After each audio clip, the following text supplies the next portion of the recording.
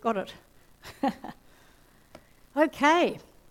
Well, God bless you all. It's lovely to see you all here. God is good. All the time, God is good. He's always good. No matter what we're going through, God doesn't change. He's the same yesterday, today, and forever. He is always good, and He's always for you. He's never against you. He's for you. And He's encouraging you and cheering you on. It's really important. I just want to mention next week, as has been said, that we have a prophet in the house, Peter Kumar. And so that'll be exciting for those of you who know him. And, we have fivefold ministry gifts, which is the apostles and prophets, the evangelists, the pastors, and the teachers.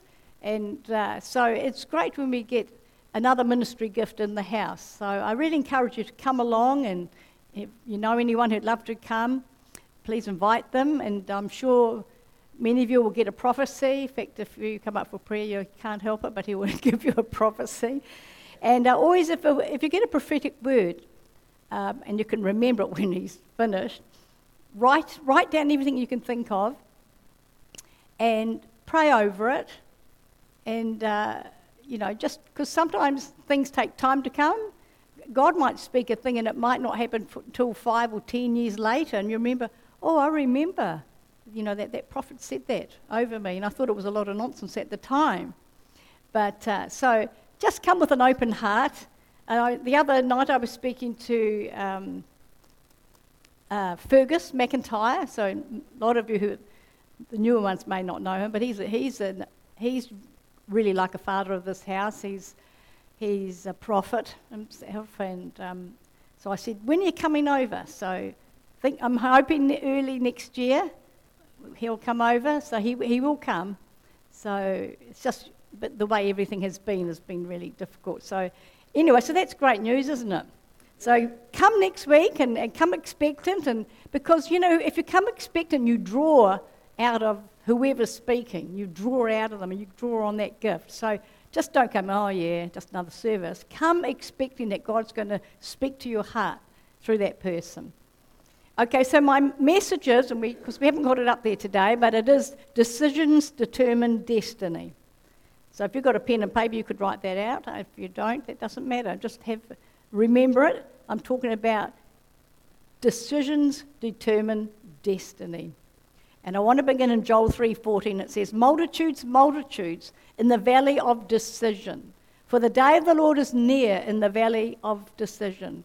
So every day we are faced with making decisions. Every decision we make will have an impact on our lives, some bigger than others. And the greatest decision anyone can ever make is the decision to invite Jesus Christ into their heart. That is the crowning decision, when somebody would invite Christ into their lives, and they can be assured when they die, they will be in heaven for eternity, which will be, and heaven is not a boring place, it's an exciting place full of fun and life and love and light and all sorts of amazing things. So another important decision we need to make is to daily dedicate our lives to live a life that's worthy of the Lord, a life which honours Him. Every day we should think about that. Is my life honouring God? Today I'm going to live a life that would honour Him. So decisions determine destiny. God said in Deuteronomy 30:19, I call heaven and earth as witnesses today against you, that I have set before you life and death, blessing and cursing. Therefore, because some of you are thick, some of us are thick, choose life. You'd have to be pretty stupid to choose death, wouldn't you? Choose life, that both you and your descendants shall live. He states the obvious. Choose life in case you just can't make a decision. He's trying to help us. So many make decisions that will work against them. Many of us have done that. We've made decisions, and that decision has worked against us. And God says, but He said, we have this freedom to choose. He's not going to make us choose. He will try and direct our lives, especially when we're going off track. He'll be trying to direct us. But we have freedom to choose. And so we need to be aware that our decisions will determine our destiny. So he strongly tells us to make decisions that will bring life and blessings our way. That's what we need to make sure, not curses. And heaven and earth are witnessing the choices we make with our words. It says in Deuteronomy 30:19, did I say the scripture? I did? Yeah. Well, I just want to point this out. Okay. Heaven is witness. That's the interesting thing. I've set before your life and death. I call heaven and earth as witnesses. They are witnessing. So there are witnesses on earth that will hear. There's our angels will hear. God is hearing. Jesus is hearing. And all of heaven will hear. They are the witnesses to our decisions. Absolutely. So we have a choice. We can choose life or we can choose death. We can choose blessing or we can choose cursing. So he strongly encourages us to make decisions that will bring life and blessings our way, not the curses. So many people choose to rebel God's commands. Many won't listen to God, who is trying to get us to make decisions that bring life and hope and healing and freedom and justice and provision and success. That's what he's trying to get us to make decisions that will take us in that direction. So it's important to understand that our decisions not only affect our lives and our destinies, but they also affect the lives of our descendants. Many people have suffered from generational curses brought on through decisions made by their ancestors. And it takes the blood of Jesus Christ and declarations from our mouth to destroy those generational curses. So if you don't want to bring curses down your family line, watch what you say and watch your decisions. Remember, everything you decide is going to determine your destiny. Right. So God has a wonderful destiny for everyone. He hasn't got a wonderful destiny for you. And sadly, many will never enter into that destiny that has been planned by God. That's sad. And others will, but they will never fully allow God to direct the way that they should go. People are stubborn. Have you noticed that? So, you've got others who will come to Christ and they honour him and they make a quality decision to serve him and to honour him with their lives. You know, in 1979, Don and I and our young children moved to Australia. Now, we weren't believers at that point, so I can't say God told us to go there, but we went. But when we were there, we got saved, and we were on fire for God, I tell you what. And we lived there for 4 years. But we had this desire, we always had this desire to return to New Zealand. And at the end of 1982, we made the decision to return to New Zealand with our 2 children and a newborn baby, who's not so newborn now, Amy. And God didn't force us to return to New Zealand at all. We just felt this desire to return. We had a strong desire to return to New Zealand, and we made that decision we would return. And our decision determined our destiny. And in some ways it's determining our children's destiny. And it will, there in turn, will determine their children's destiny. So at that time, when we came back, Don was, he was quite highly sought after in the building industry, and he became managing director of a large building company here in New Zealand. And several years later, we felt the call of God to become pastors. And we could have ignored the call. And we would, because Don was doing really well, and he was, financially very well paid there. But the call to ministry was really strong. And to us, money would never be the deciding factor for us. Not at all. It was not. We were here to serve God. So I will make it very clear, God did not force us into ministry. We felt the call and we made the decision to give up a job that Don loved to become pastors. But it was all dependent on our decision. And that decision determined our direction, and the direction determined our destiny. And again, I say, God didn't force us to make this decision. We chose to obey. We could have said no to God's plan. He wouldn't have struck us dead. Instead, we chose to say yes. And Don served here, and those that you know here, for 24 years. And after his departure to heaven, I continued for another 13 years. And just those of you who know or don't know, that this year I handed over the senior pastorship to Pastors Lisa and Pastor Peter. So that was a total of 37 years, all stemming from that decision we made in the 1980s. It determined our direction for all those years. And was it all plain sailing? No, certainly not. Sometimes were we tempted to quit? Yes, many times. But we had made a quality decision before heaven and earth, which we would not turn away from unless God said so. So decisions determine destiny. So what is God saying to you, to all of you? What is God saying to you? Is he calling you to another job? What is he asking you to do? See, God doesn't make our choices, he presents the choices.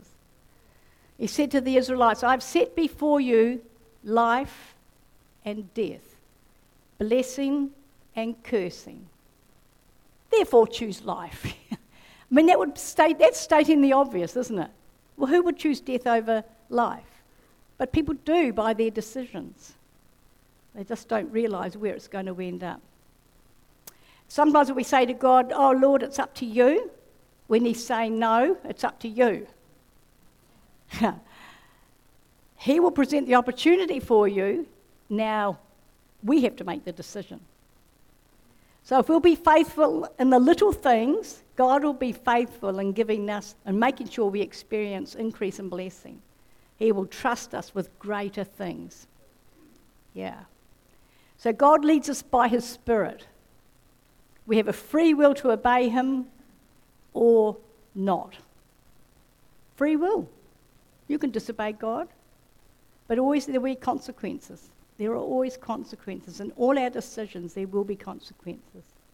It says in Ephesians 2:10, for we are his workmanship, created in Christ Jesus for good works, which God has prepared beforehand that we should walk in them. Isn't that good? He's prepared works for us that we should walk in them. Some don't. Some never will. But he's prepared these works for us that we should walk in them. And that was a special scripture for me, because not long after I was born again, and I have shared this before, but there's a lot of new people here, and I was asked to join this Bible. It was a large international Bible study fellowship. It was international. And there were, every week, it was for women, and there was men separate and women. And so in the day they would have, it must have been 400 women in this church, large church, filled with women. And it was all to do with study. And you study the word, and there would be a little lecture, and then you'd go and break into your groups, and there would always be a leader in each group, and so forth. And anyway, they asked if I would become a leader there. And I was green, green as. I didn't know much about the word except what I learned as a child. But obviously they asked if I would become a leader. And it was that scripture actually in Ephesians 2:10 that answered it for me. I said, Lord, what do I do? They said, you have to have a scripture to confirm it. So I thought, well, I've never done that. I don't know that. I don't know if I'll hear God's voice. And so I said, okay. Well, so I sat there with my Bible, and I thought, well, I was just sort of going through, and I was looking at Ephesians, and that Ephesians 2:10, it literally came up off the page. And that's only ever happened to me twice. But that was my confirmation. So I went there with that confirmation, and they wanted another confirmation, and God did it again with another scripture for them to say, okay, I became a leader there. But little did I know, that had a huge impact on me, what I did there. It prepared me in the Word of God. it was very solid in the Word of God. They didn't believe in healing, and I left in the end because I thought, I can't not tell people God would heal you. But at that time, I didn't know that, but it gave me such grounding in the Word of God. And we studied all of Paul's apostles deeply, talking about deeply, and Gospels. So it gave me a really good grounding, and I didn't realise God was preparing me for what I was called to do 6 or 7 years later, in becoming a pastor. So I was beginning to walk in those good works which God had prepared for me to step into. And I took my role in that place very seriously. I didn't let God down. I was thorough. I was studied that word intently and led the group well, I will say. Had quite a big group too. So decisions determine destiny. God will lead you and he'll guide you by his Spirit. The choice is yours to follow. It's your decision, and obedience is a powerful thing. It's a powerful thing. But God wants us to make right decisions so we can fulfill our destinies. All of you, I'll say it again, all of you have an amazing destiny in God. And he wants you to go in the right direction. He wants you making the right decisions so you can fulfill it. And sometimes we may go off in the wrong direction. That's okay. But if you love the Lord and want to do his will, he will always bring you back on track. Always. So we're going in the direction we're going in today. So whatever direction you're going in today, it's because of decisions that you have made in the past. Where we end up will be because of those decisions that we have made. And many times we'll come to a crossroads. Which way do I go? Do I go left? Do I go right? Do I go straight ahead? Do I go back? And you have to make the decision. Decisions will determine your destiny. So there are generally 3 ways people make decisions, not necessarily right, called the 3 R's. Number 1, risk. I'll take a risk. It's like opening your Bible with your eyes closed and pointing on the page, and whatever the scripture says, you take it as an answer. Very risky. God might say, sell all you have and go and say, give all you have to the poor and follow me. But risky, eh? And would you do that? Well, a bit risky if you're just pointing your finger there and just, yeah. Anyway, it's really like people make a decision like, toss a coin, heads up, I'll do this, tails, I'll do something else. Well, that's a risk. That's making the decision a risky decision. Number 2 is reason. We figure things out in our mind. We don't always know all the facts. We don't know our future. Our flesh may dictate to our mind. No, don't make that decision. I don't like that. Instead of allowing our spirits to dictate. We've got to learn to listen to the inner man, your spirit being. Remember, you are a 3-part being. You have a body. You are a spirit. That's what, when you die, it's your spirit will live forever.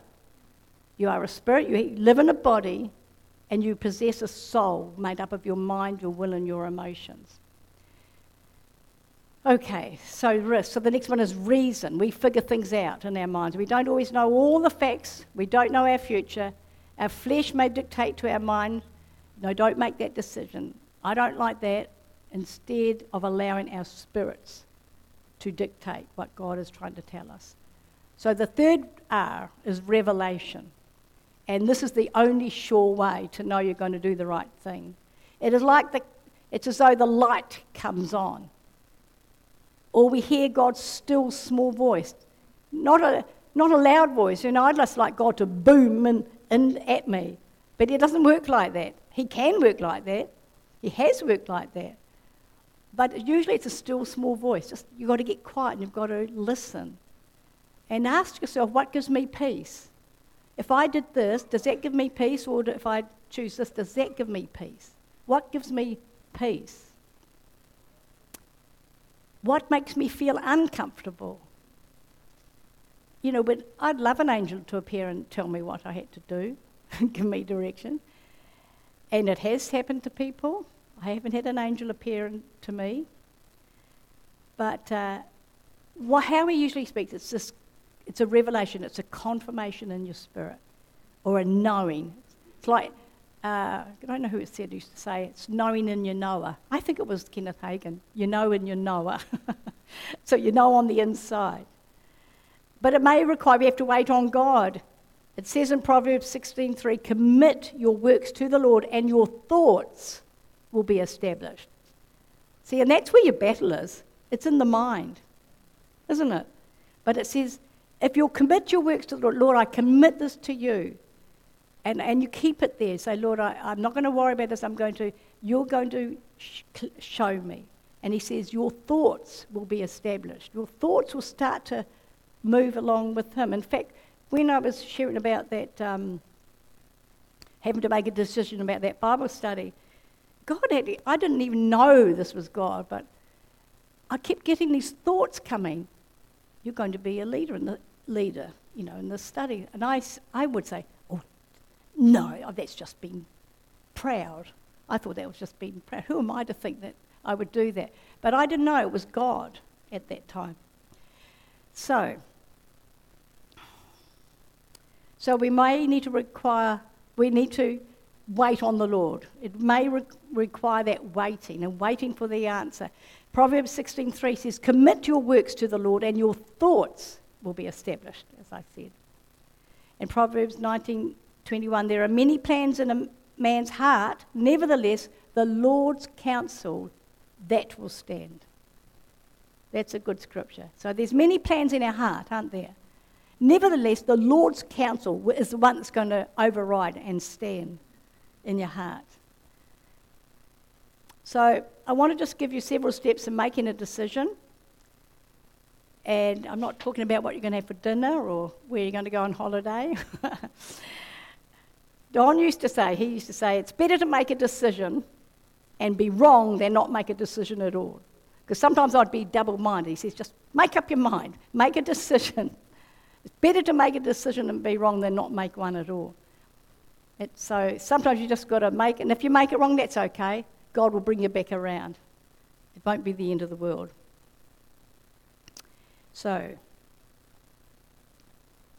alrighty. So I'm going to give you 7 points about making important decisions. I'll be quick, all right? Number 1, don't be hasty.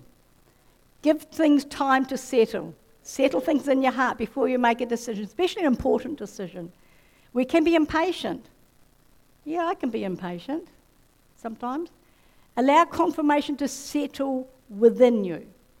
And Proverbs 19:21 says, there are many plans in a man's heart, nevertheless the Lord's counsel, that will stand. So make sure pressure doesn't force you to make a decision. And that's, we can come under pressure. I've got to make a decision.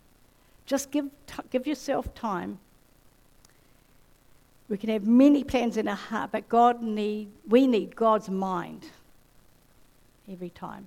Stay in faith and thank God that you hear his voice. Stay in faith. Say, Father, I just thank you that you are making clear as which way I am to go. So you stay in faith. You don't get all anxious about it. Don't let circumstances direct you. You allow faith and peace to direct you. Sometimes it may not be God's timing. He may show you something he wants for you, but it's not for right now. So number 2, don't be led by external things, such as external pressures or circumstances. Be led by your internal knowing. When Satan says, what are you going to do now? Nothing is working for you. You respond by saying, well, Satan, I'm going to stand in faith and praise God. And it's going to work out. I'm going to just stand in faith and I'm going to praise God. Romans 8:28 says, God works all things together for our good. All things. So whatever you're facing, God works all things together for our good to those who love him, who love God, to those who are called according to his purpose. So if you're a believer in Jesus Christ, you are called according to his purpose. He's got a purpose for you all. Isn't that amazing? And he loves you all. Okay. Romans 8:16 says, the Spirit bears witness with our spirit that we are children of God. So it's like a knowing in here. You know, the Spirit dwells in us. And it's a knowing on the inside. So the number way he leads us is by that inward knowing. What you feel and you know on the inside. That's the number way God leads us. I mean, we all would wish he'd just speak to us in a loud voice or write it on the wall. But the number one way he speaks to us is through our spirit, a witness in our spirits. Okay, number 3, don't be swayed by your emotions. They can mislead you. They can blind us to the direction that God wants us to go. In Matthew 16, Jesus started to share to his disciples the things he must suffer. You know, they had to be suffer and be killed. And Peter, when he heard that, he let his emotions take over, and he pulled Jesus aside and said, "Far be it from you, Lord, this shall not happen to you." And Jesus rebuked Peter. He says, "Get behind me, Satan." Oh, that's a bit tough. "You are an offence to me, for you are not mindful of the things of God, but the things of men." That's in verse 23 of Matthew 16. So, you know, we're often too easily swayed by emotion. How can we obey him when he speaks to us if we don't first obey his written word? If you can't obey God's written word, you'll never obey his spirit. You need to know the word of God so that you can obey his when he speaks to your heart.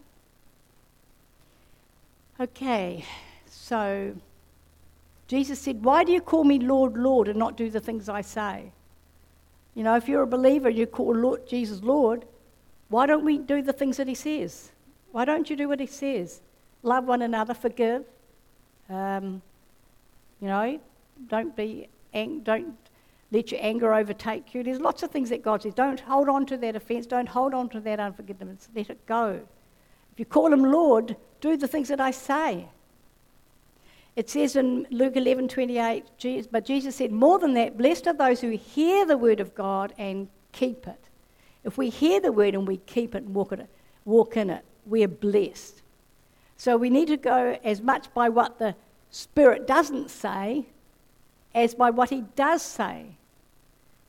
If he doesn't say anything, just leave it. Wait. Be patient. Just be patient. There's a big difference between the Lord leading you to do something and the Lord letting you do something. All right, number 4. Don't let others decide for you or let those close to you pressure you. Allow the Holy Spirit to be the arbitrator inside of you. It says in Psalm 40 verse 8, "I delight to do your will, O Lord, and your law is within my heart." So we've got to listen to our hearts, as I said. Allow the word to be written on our heart and our soul, and it will just stop us getting all muddled up. We won't get muddled, that way we won't get muddled between our emotions and God's will. And number 5, there comes a time to make a decision. It's all right to ask God to confirm that decision. When you make a decision, you can ask him for confirmation. And when you have it, follow it through. It says in Matthew 5:37, let your yes be yes and your no, no. For whatever is more than these is from the evil one. So make up your mind, let your yes be yes and your no be no. Don't change your mind in the morning. Oh, I said yes. Oh, no, I don't want now. No, let your yes be yes and your no be no. You know the story when the God told the Israelite leaders to go and spy out the land, the promised land of Canaan, that he was given, and they came back with that negative report. We all know this story so well. It was opposed to God, what God had promised them, except for Joshua and Caleb. They came back with a good report. And firstly, those 10 leaders said, we're not able to go up against the people, for they're stronger than we are. That's in Numbers 31. And God was angry with their unbelief and lack of trust in him. He doesn't want us, he wants us to trust him. Trust him. And so the result of that, God said, right, none of these ones who spied out the land except for Joshua and Caleb shall enter the promised land. And Moses told them this.